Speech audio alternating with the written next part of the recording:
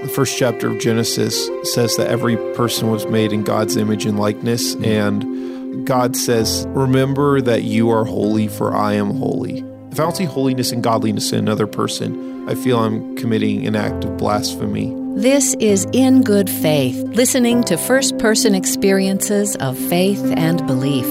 On In Good Faith, it's our privilege to hear stories and accounts from believers told in their own words. Our hope is to listen with an open heart, celebrating the power of faith and belief and what those stories mean to the ones who tell them.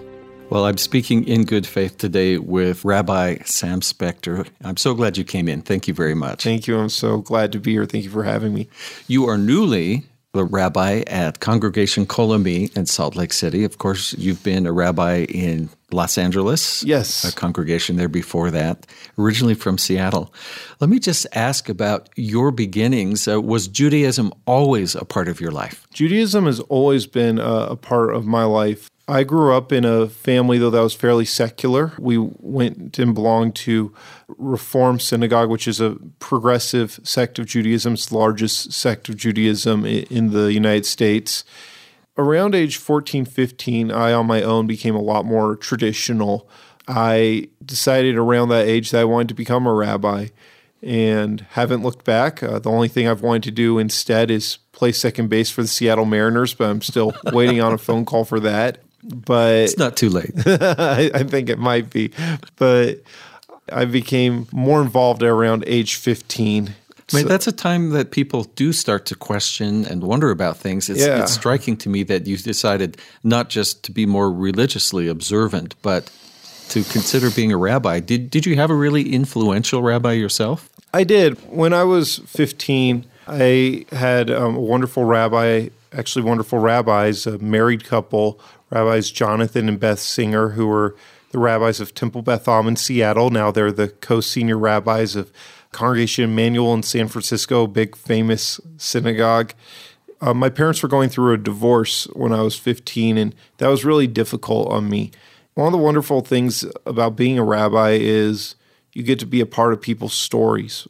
When you see they're going through something great, you're invited to share that and celebrate that with them. But also when people are going through difficult things as well, that's an opportunity to reach out to them. Yesterday I spent an hour and a half having lunch with one of my 15-year-old students who's going through a difficult thing in her life right now.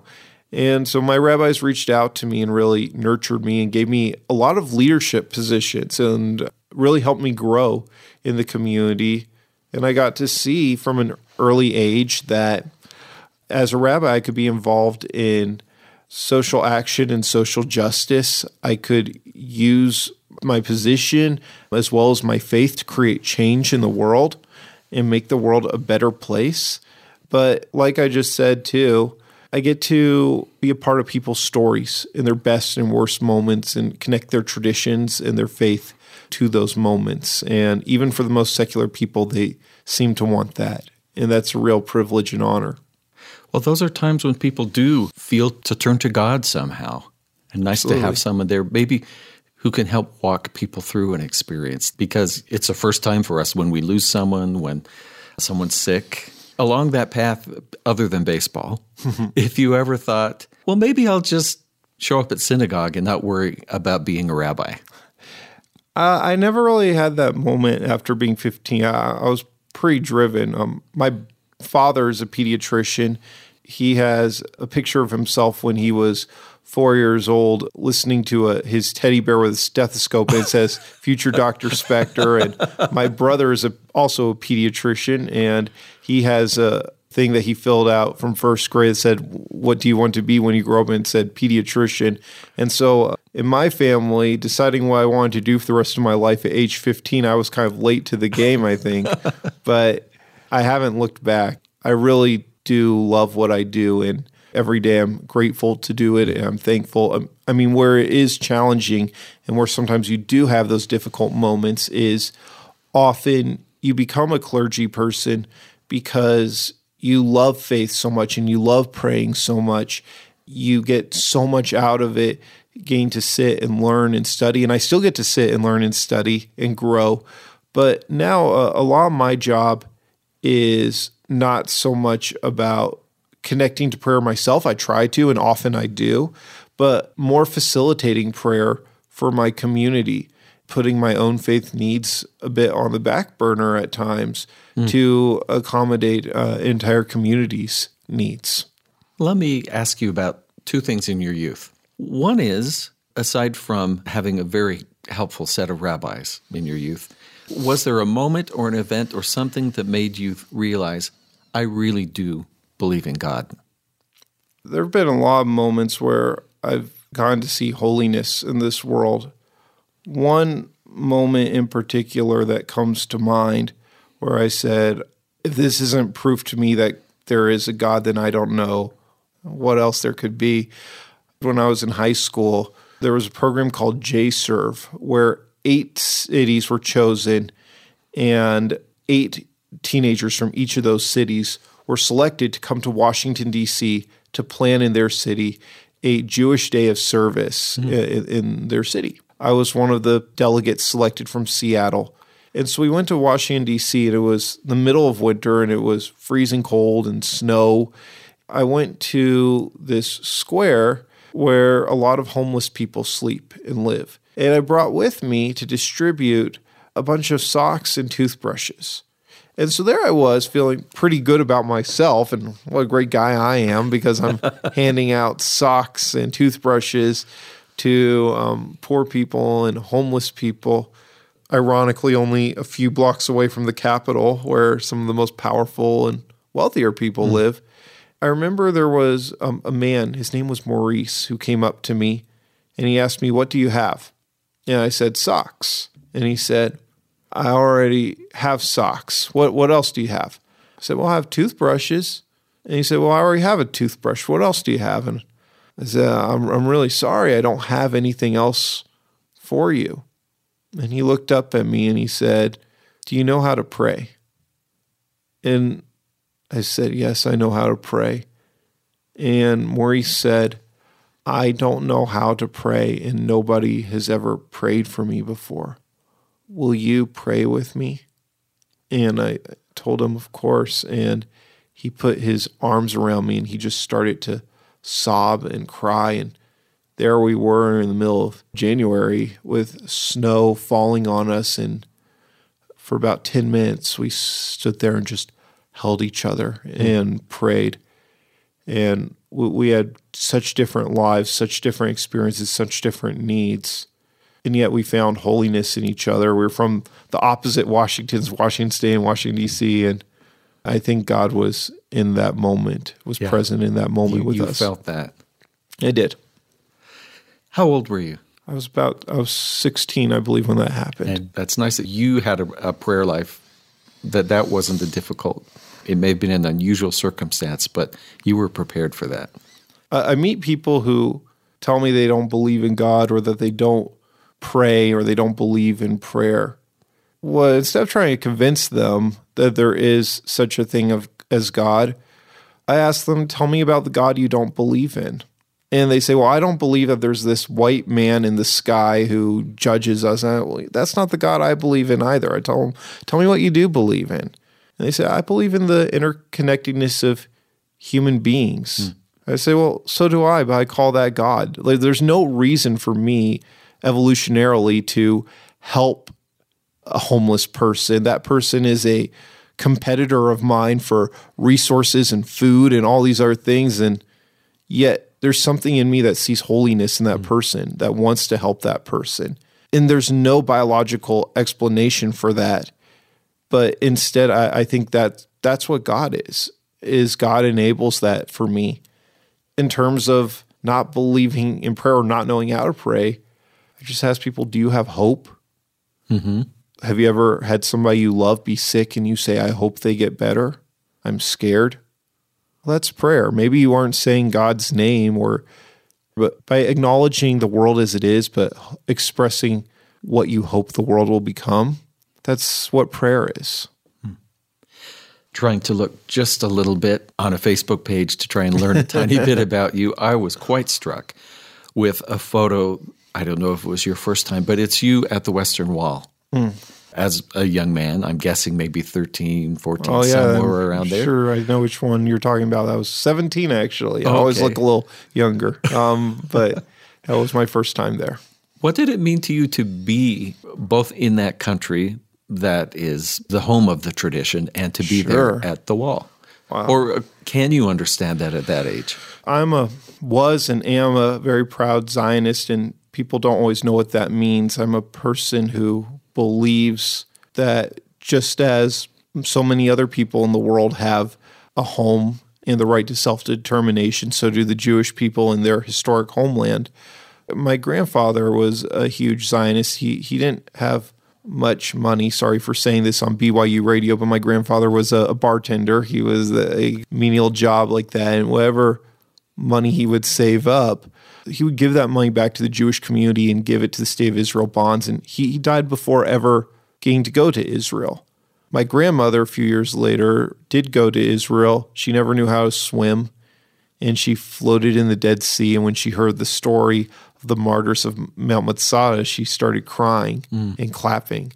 That's what that place meant to them. And for thousands of years, my family and our people have prayed towards Jerusalem. Our synagogues in the United States all face east towards Jerusalem. The ones in India face west. And in Moscow, they face south. And in Johannesburg, they face north. We all face towards Jerusalem. And every year at Passover, we say next year in Jerusalem. So for me to get to go there was a fulfillment of thousands of years of a dream for me.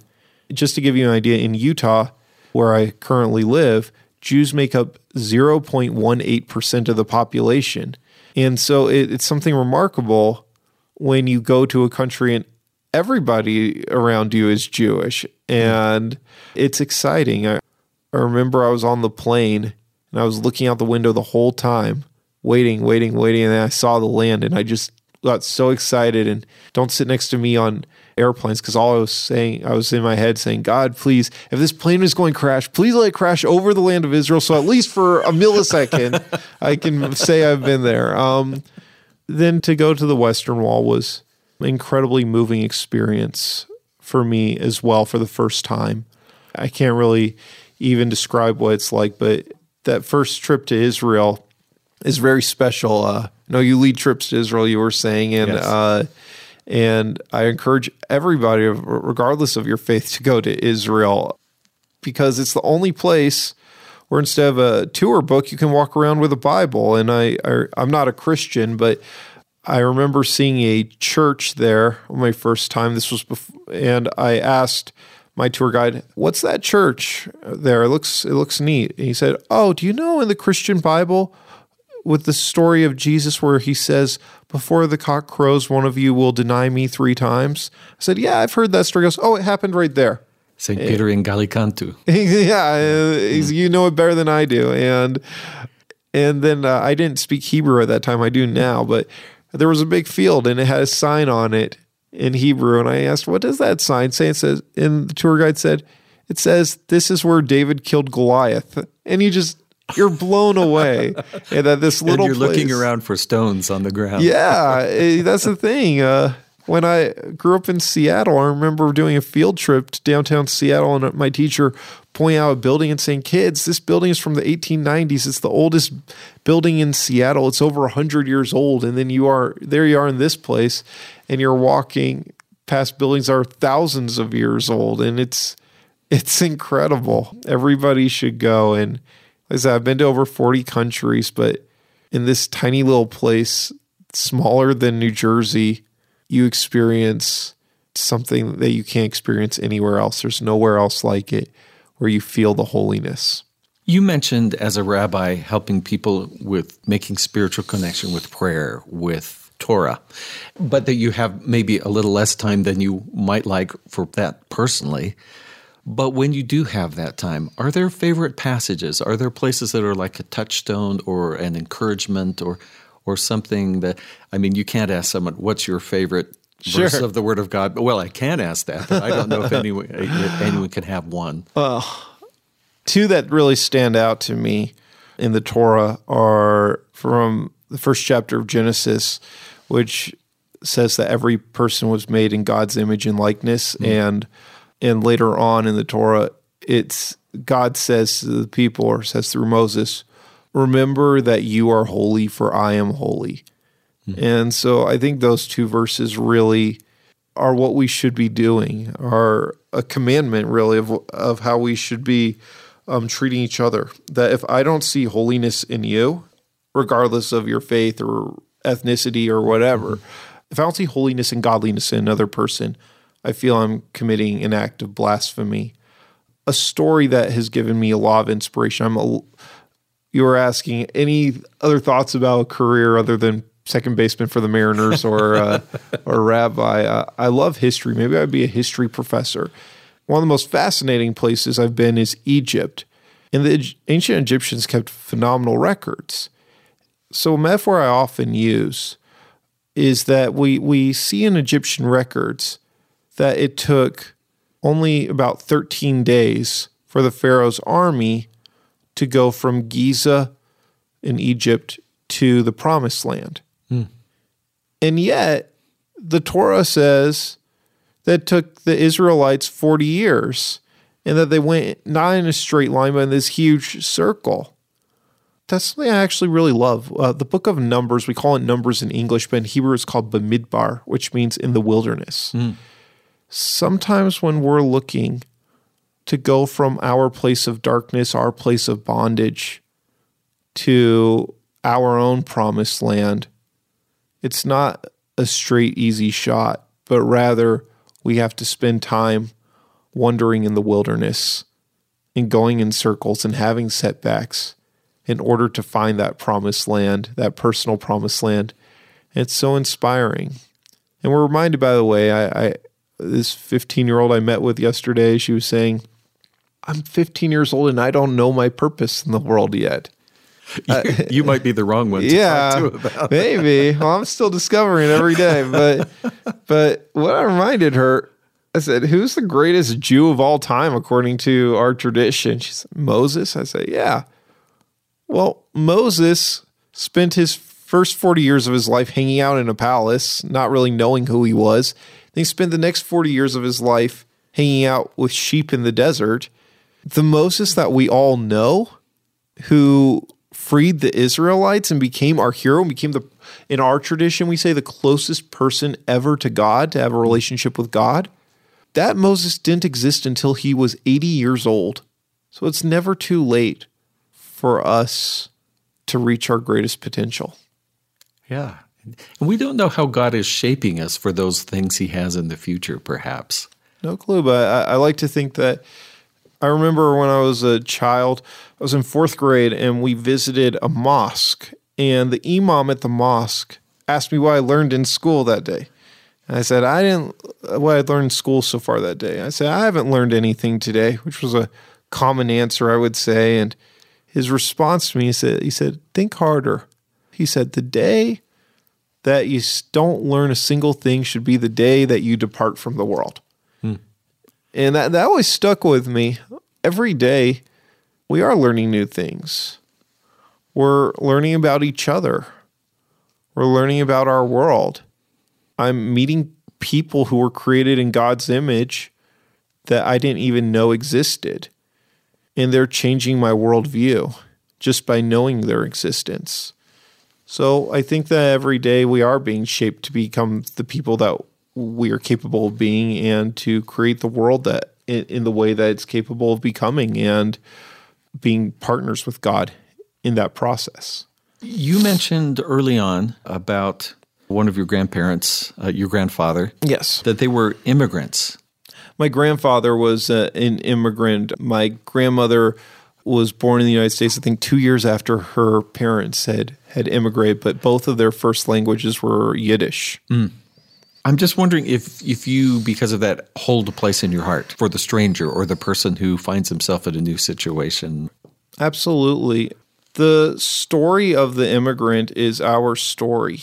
Sadly, with this horrible shooting that occurred at Pittsburgh Synagogue, it was done in response by a radical who was angry that synagogue, like my synagogue, had a Shabbat service the week before in honor of welcoming refugees.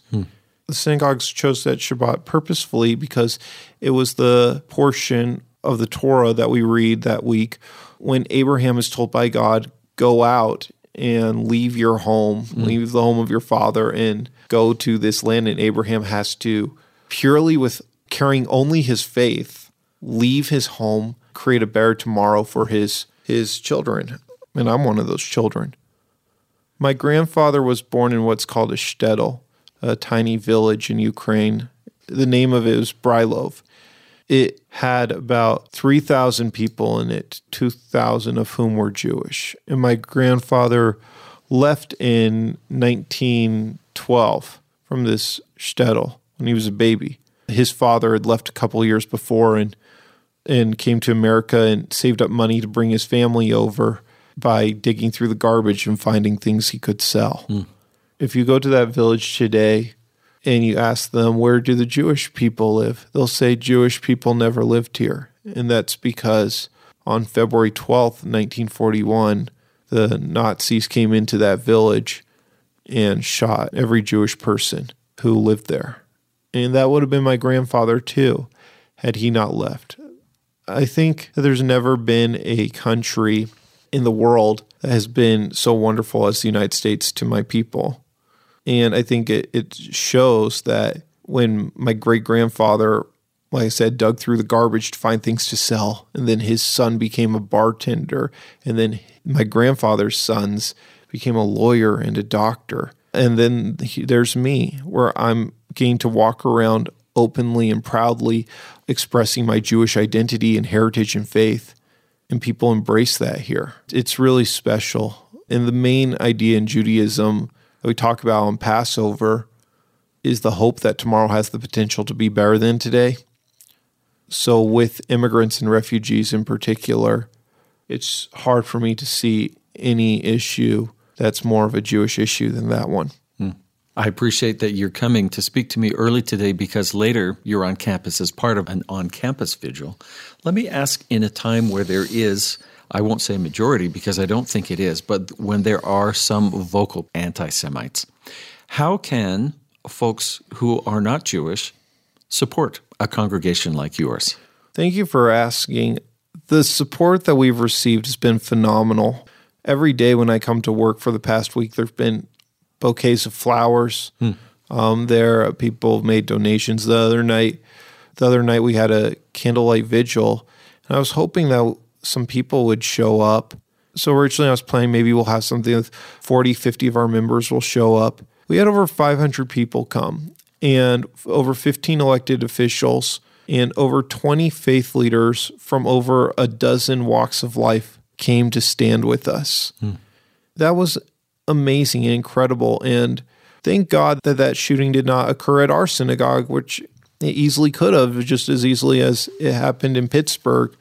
But that morning of the shooting, we had a bar mitzvah service going on, celebrating a young man in our community. But we also had a group of middle schoolers from a Unitarian church who were visiting us, and we had 4 BYU students who were visiting us that day. And I think that's what people need to be doing, is coming and sitting and learning and meeting others. The person who carried out this act of violence showed so much ignorance, and I doubt knew any Jewish people, but the Anti-Defamation League reported that in the past year, anti-Semitic events are up 57% in our country, which is 1 year. In 1 year, which is the highest that they've ever recorded since they started recording in 1979. I think, unfortunately, we're living in a time when xenophobia is becoming popular again, when it's becoming a norm.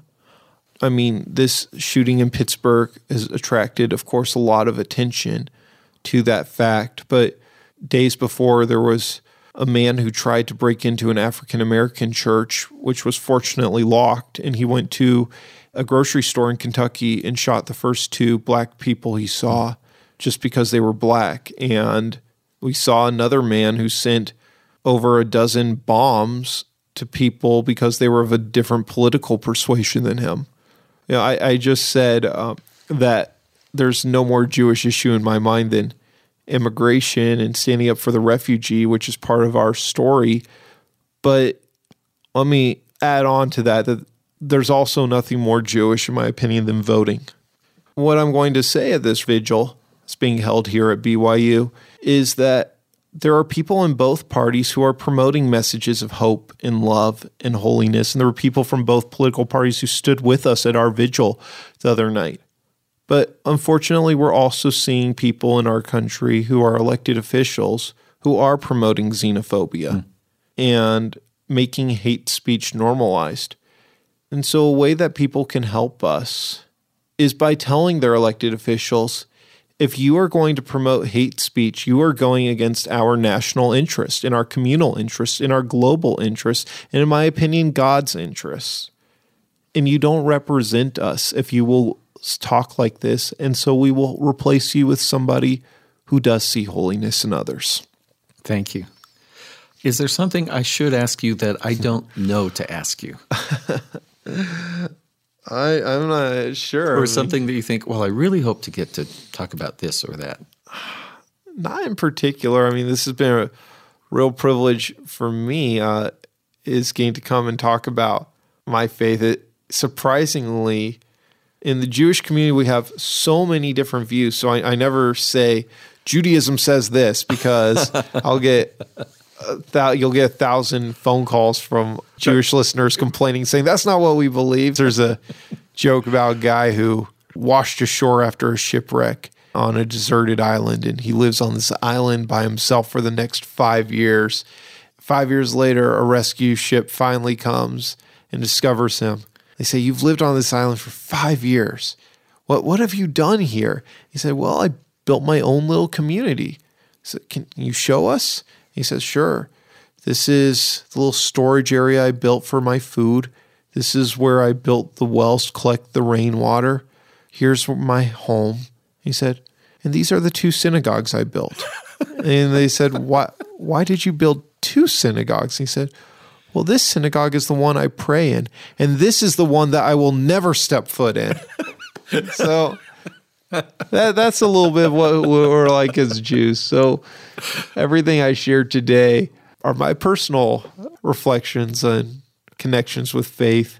That's something I don't get to do as frequently as I'd like to, because I see so much of my job is not talking about my connection with my faith, but helping people find their personal connection with Judaism and with their faith and their personal relationship with God.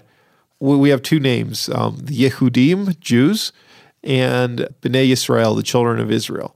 Yehudim, Yehudah, the root in Hebrew means gratitude. And we're the people who are grateful. But Yisrael, that word means the ones who struggle with God, who wrestle with God.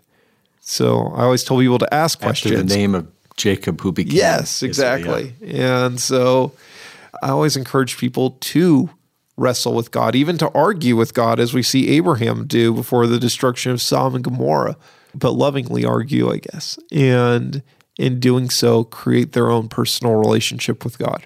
So it's a privilege to get to share my personal relationship, which, by the way, if I have the privilege of coming back here in a few years, if you'll have me again, I'll have very different answers for you as I probably would have 3 years ago, because that is a relationship that's ever evolving. Rabbi Samuel Spector is the rabbi of Congregation Kol Umi in Salt Lake City. Shalom and toda rabba for coming today. Toda rabba, toda lecha. Thank you very much to you and your listeners for joining me today. Thanks for tuning in to In Good Faith. In the second half of the show, we'll hear a panel of listeners talk about the ideas presented by our guest, Rabbi Sam Spector. Back in a moment with more of In Good Faith.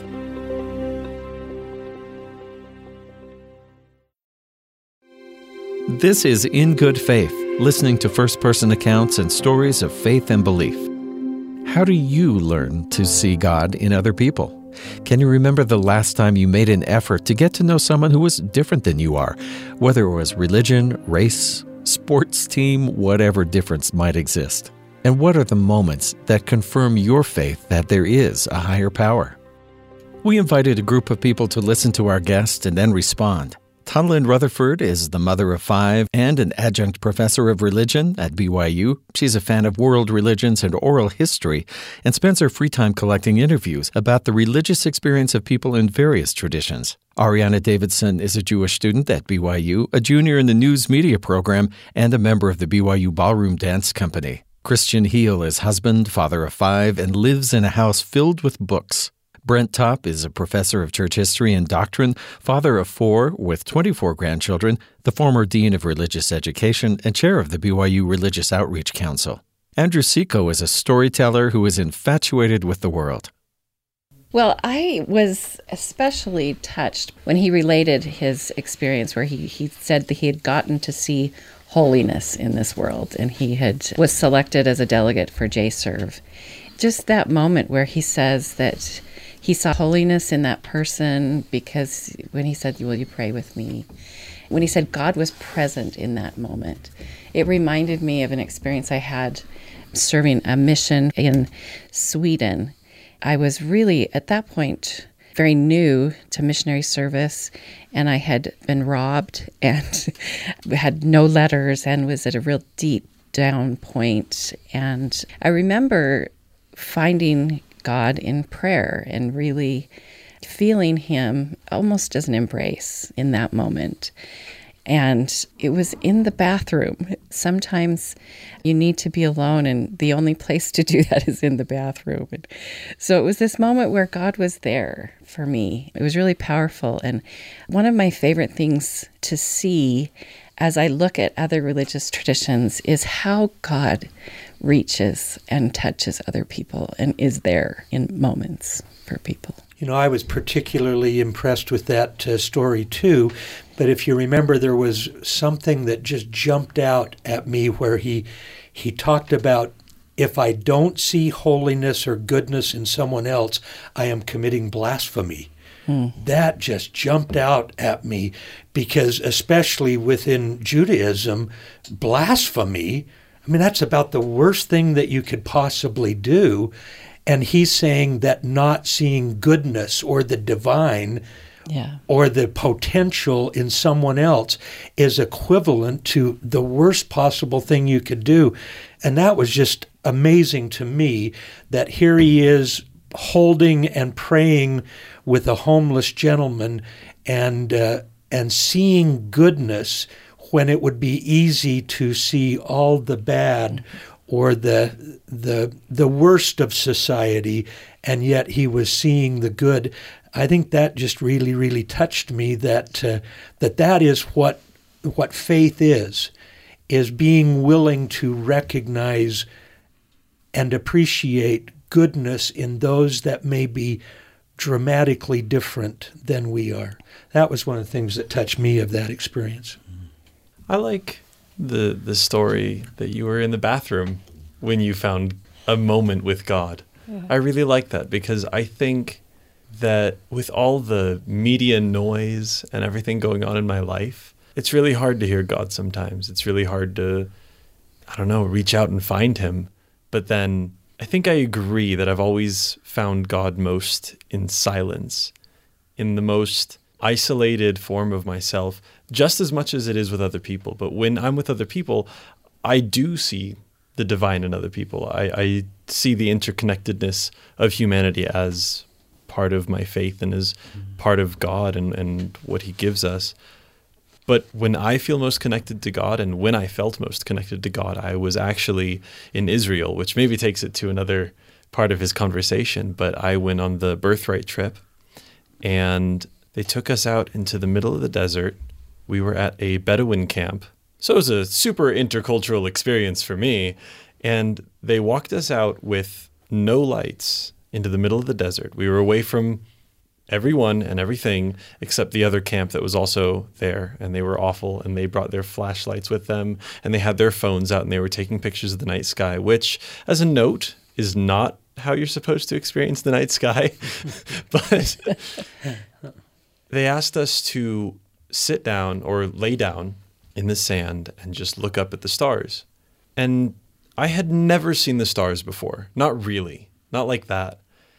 And at that moment, in that silence, in the desert, in nowhere I found God and I felt God in a way that I never had before. I guess the night sky is my bathroom.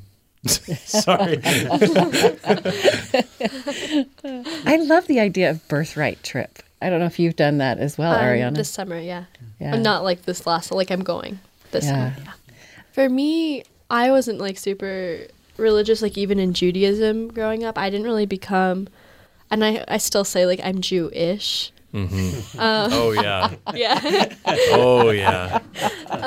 Yeah. Because I feel like I wasn't very religious coming here. And so it was really crazy for me that people here were, like when I first came here, it was like really like a huge shock. I had to learn to like kind of believe in God when like that's not something my family ever talked about. My dad's Catholic, my mom's Jewish, but we still never really, we grew up Jewish and more like agnostic.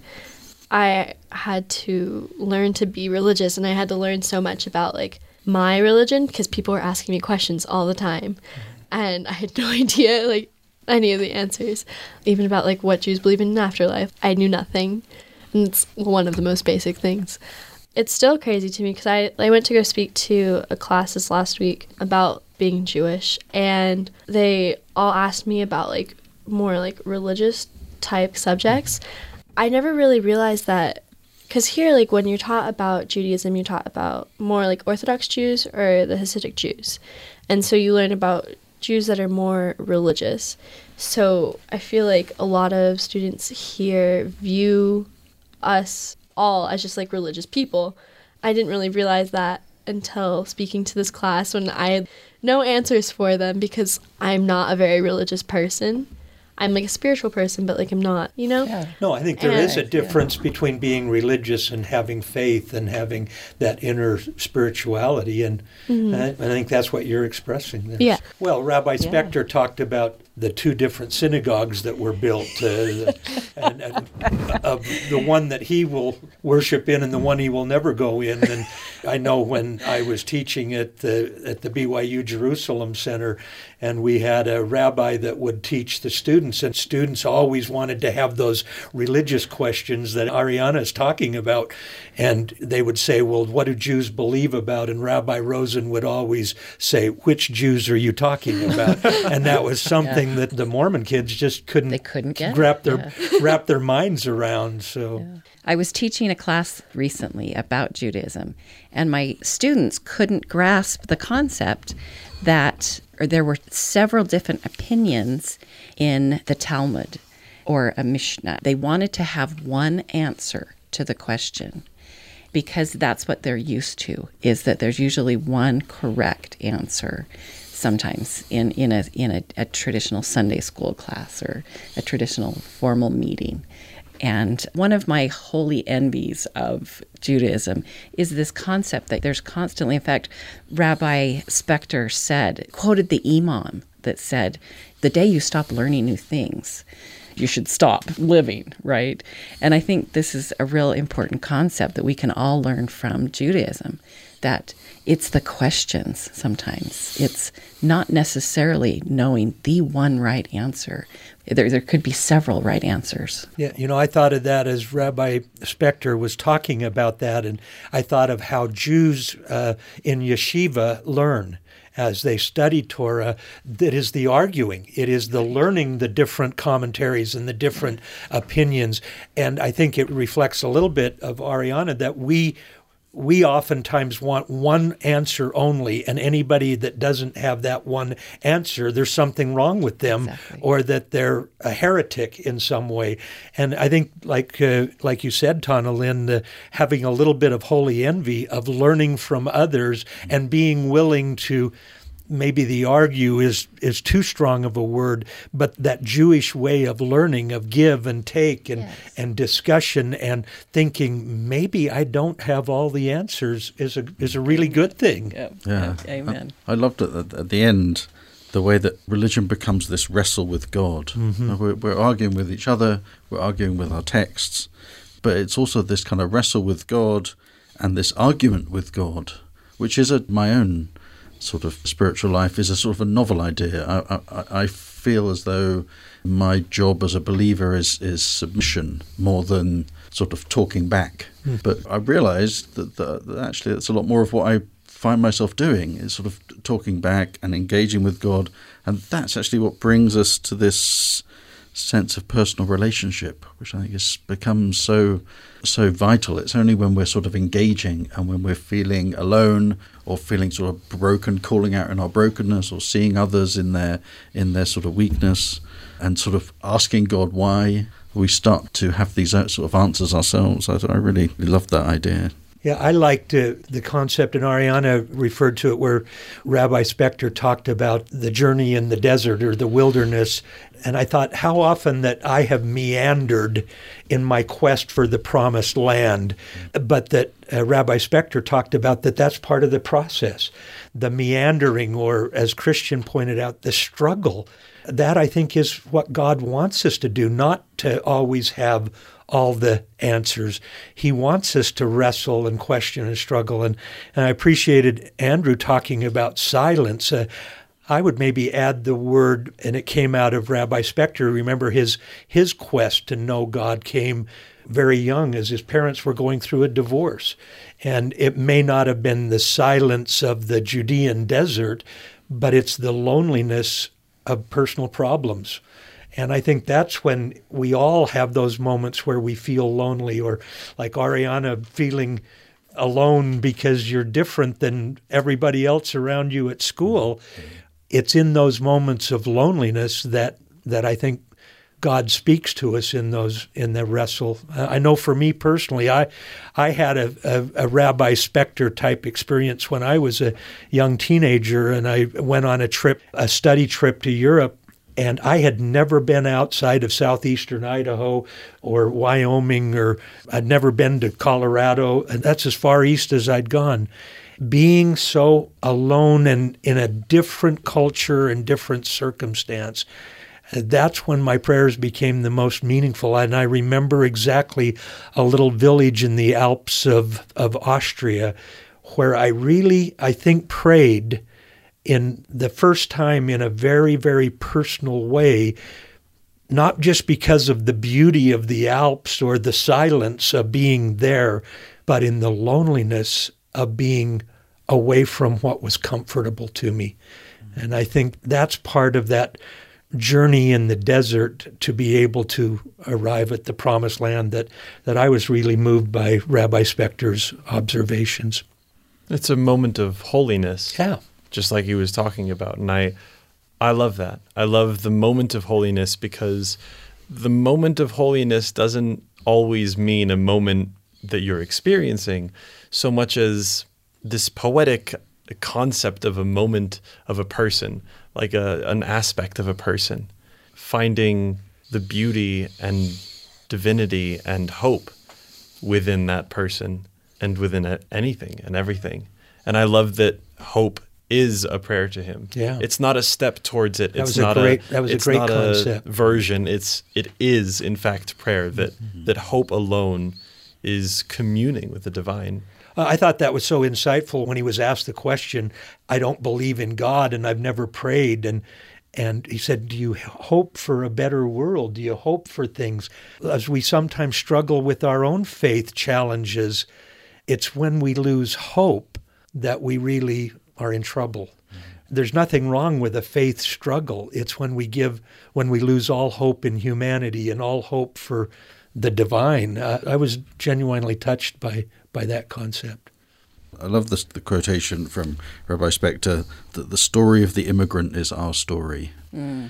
And I think this ties in with this sense of a religious journey being one between these poles of sort of loneliness and connectedness, of that it is a journey that requires sort of movement through time and space and through belief and movement from a feeling that we're by ourselves in our faith to one in which we feel that we're part of a community. I think it's really important to come and feel at the end of the journey, or that the journey kind of binds us, this sense of a community of faith and believers, and that we all experiencing this, and that the immigrants that we're seeing today, the immigrants in our own sort of ancestors, that the stories that we have such a powerful metaphor, I think, for any journey of faith, any belief. So I thought that was a particularly beautiful moment for me, and tying that into Abraham, into Richard's own sort of grandfather's story, and realizing that all of a sudden the most pressing issues, the issues where people seem to be suffering the most, are our issues. Mm-hmm. They're Jewish issues. They're issues for any person of faith, I think. Yeah, and that really goes into the whole issue of the Pittsburgh synagogue that he was talking about, and that was really instigated because of an embrace of the immigrant, right? Mm. I think this is such an important moment that we need to be able to reach out and accept better. And his concept of reaching out through extending that wish to our leaders to tell them, please, we need to stop the xenophobia. As a missionary for the Church of Jesus Christ of Latter-day Saints in Cornwall, the furthest or remotest part of southwest England, was where I discovered that faith was not a battle, a dichotomy between them and us, between believers and non-believers. Because I think it's easy to fall into that mindset. It's easy to divide the world between those who are for us and those who are against us, to create others, the other from almost everybody else out there. And it was a transformation a subtle shift in my own mind, realizing that everybody I was meeting had some experience with God, which is why I loved Rabbi Spector's comment, tell me about the God you don't believe in. Mm-hmm. There's actually ways that we can engage with everybody about God, whether it's the God that they don't believe in or the God that they do believe in, and sort of realizing that our belief can actually kind of be something that binds us together rather than dividing us. Mm-hmm. I think is a beautiful and vital sort of idea right now. One of the things that Rabbi Spector talked about that really resonated with me was when he talked about his first visit to the Western Wall in Jerusalem and that connection to his heritage. And I was really touched where he talked about his grandfather never being able to come, and grandfathers and grandmothers for thousands of years before that wanted that. And I thought of my first experience in Jerusalem, standing on things that were sacred to me, but then seeing the faith of those that carried crosses through the streets of Jerusalem, to the Church of the Holy Sepulchre, to the devout Muslims praying at Al-Aqsa, and every day the prayers at the Western Wall. What was so touching to me was not my faith tradition's connection to those holy sites as much as it was other people's faith connections to those holy sites.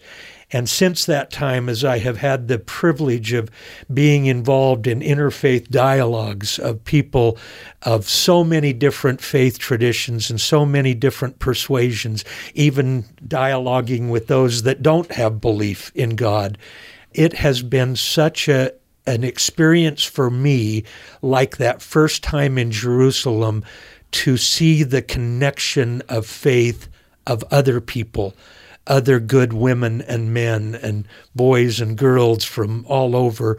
That is something that I resonated with Rabbi Spector, because Jerusalem is truly a conglomeration of faith and secularism and non-faith and goodness and badness and villains and heroes and heroines. I think that is a way that we connect with our own faith, is seeing the faith and love and devotion of others. Yeah, along the same lines as Brent's experience in Jerusalem, I experience the same thing when I visit India. It's another very pluralist society that has chosen pluralism. There's some struggles nowadays, but as there is growing nationalism everywhere in the world, but they have done a beautiful job of doing that. And I think the practice in Sikhism of Langar, where you sit next to each other on the floor and there's no division and you eat a meal together and you break bread together. I was able to do that in the Sikh holy land of Amritsar and in their beautiful, huge Langar hall, where there's just devotion shown outside as people are preparing the meal, this free meal that everyone is invited to. And then you sit down together and eat that. And it's just a beautiful practice. And I believe in that concept of breaking bread together. Well, I wanted to talk a little bit about, Brent brought it up earlier, that you kind of have to experience setbacks to find your own promised land, is what Rabbi Spector said. Because since coming to BYU, and obviously before BYU, but especially since coming to BYU, I've experienced a lot of setbacks and made some mistakes that have put me in not great situations, but I've learned from all of those situations and gotten great experiences and opportunities out of those mistakes by correcting those mistakes. And I guess I shouldn't be vague. So,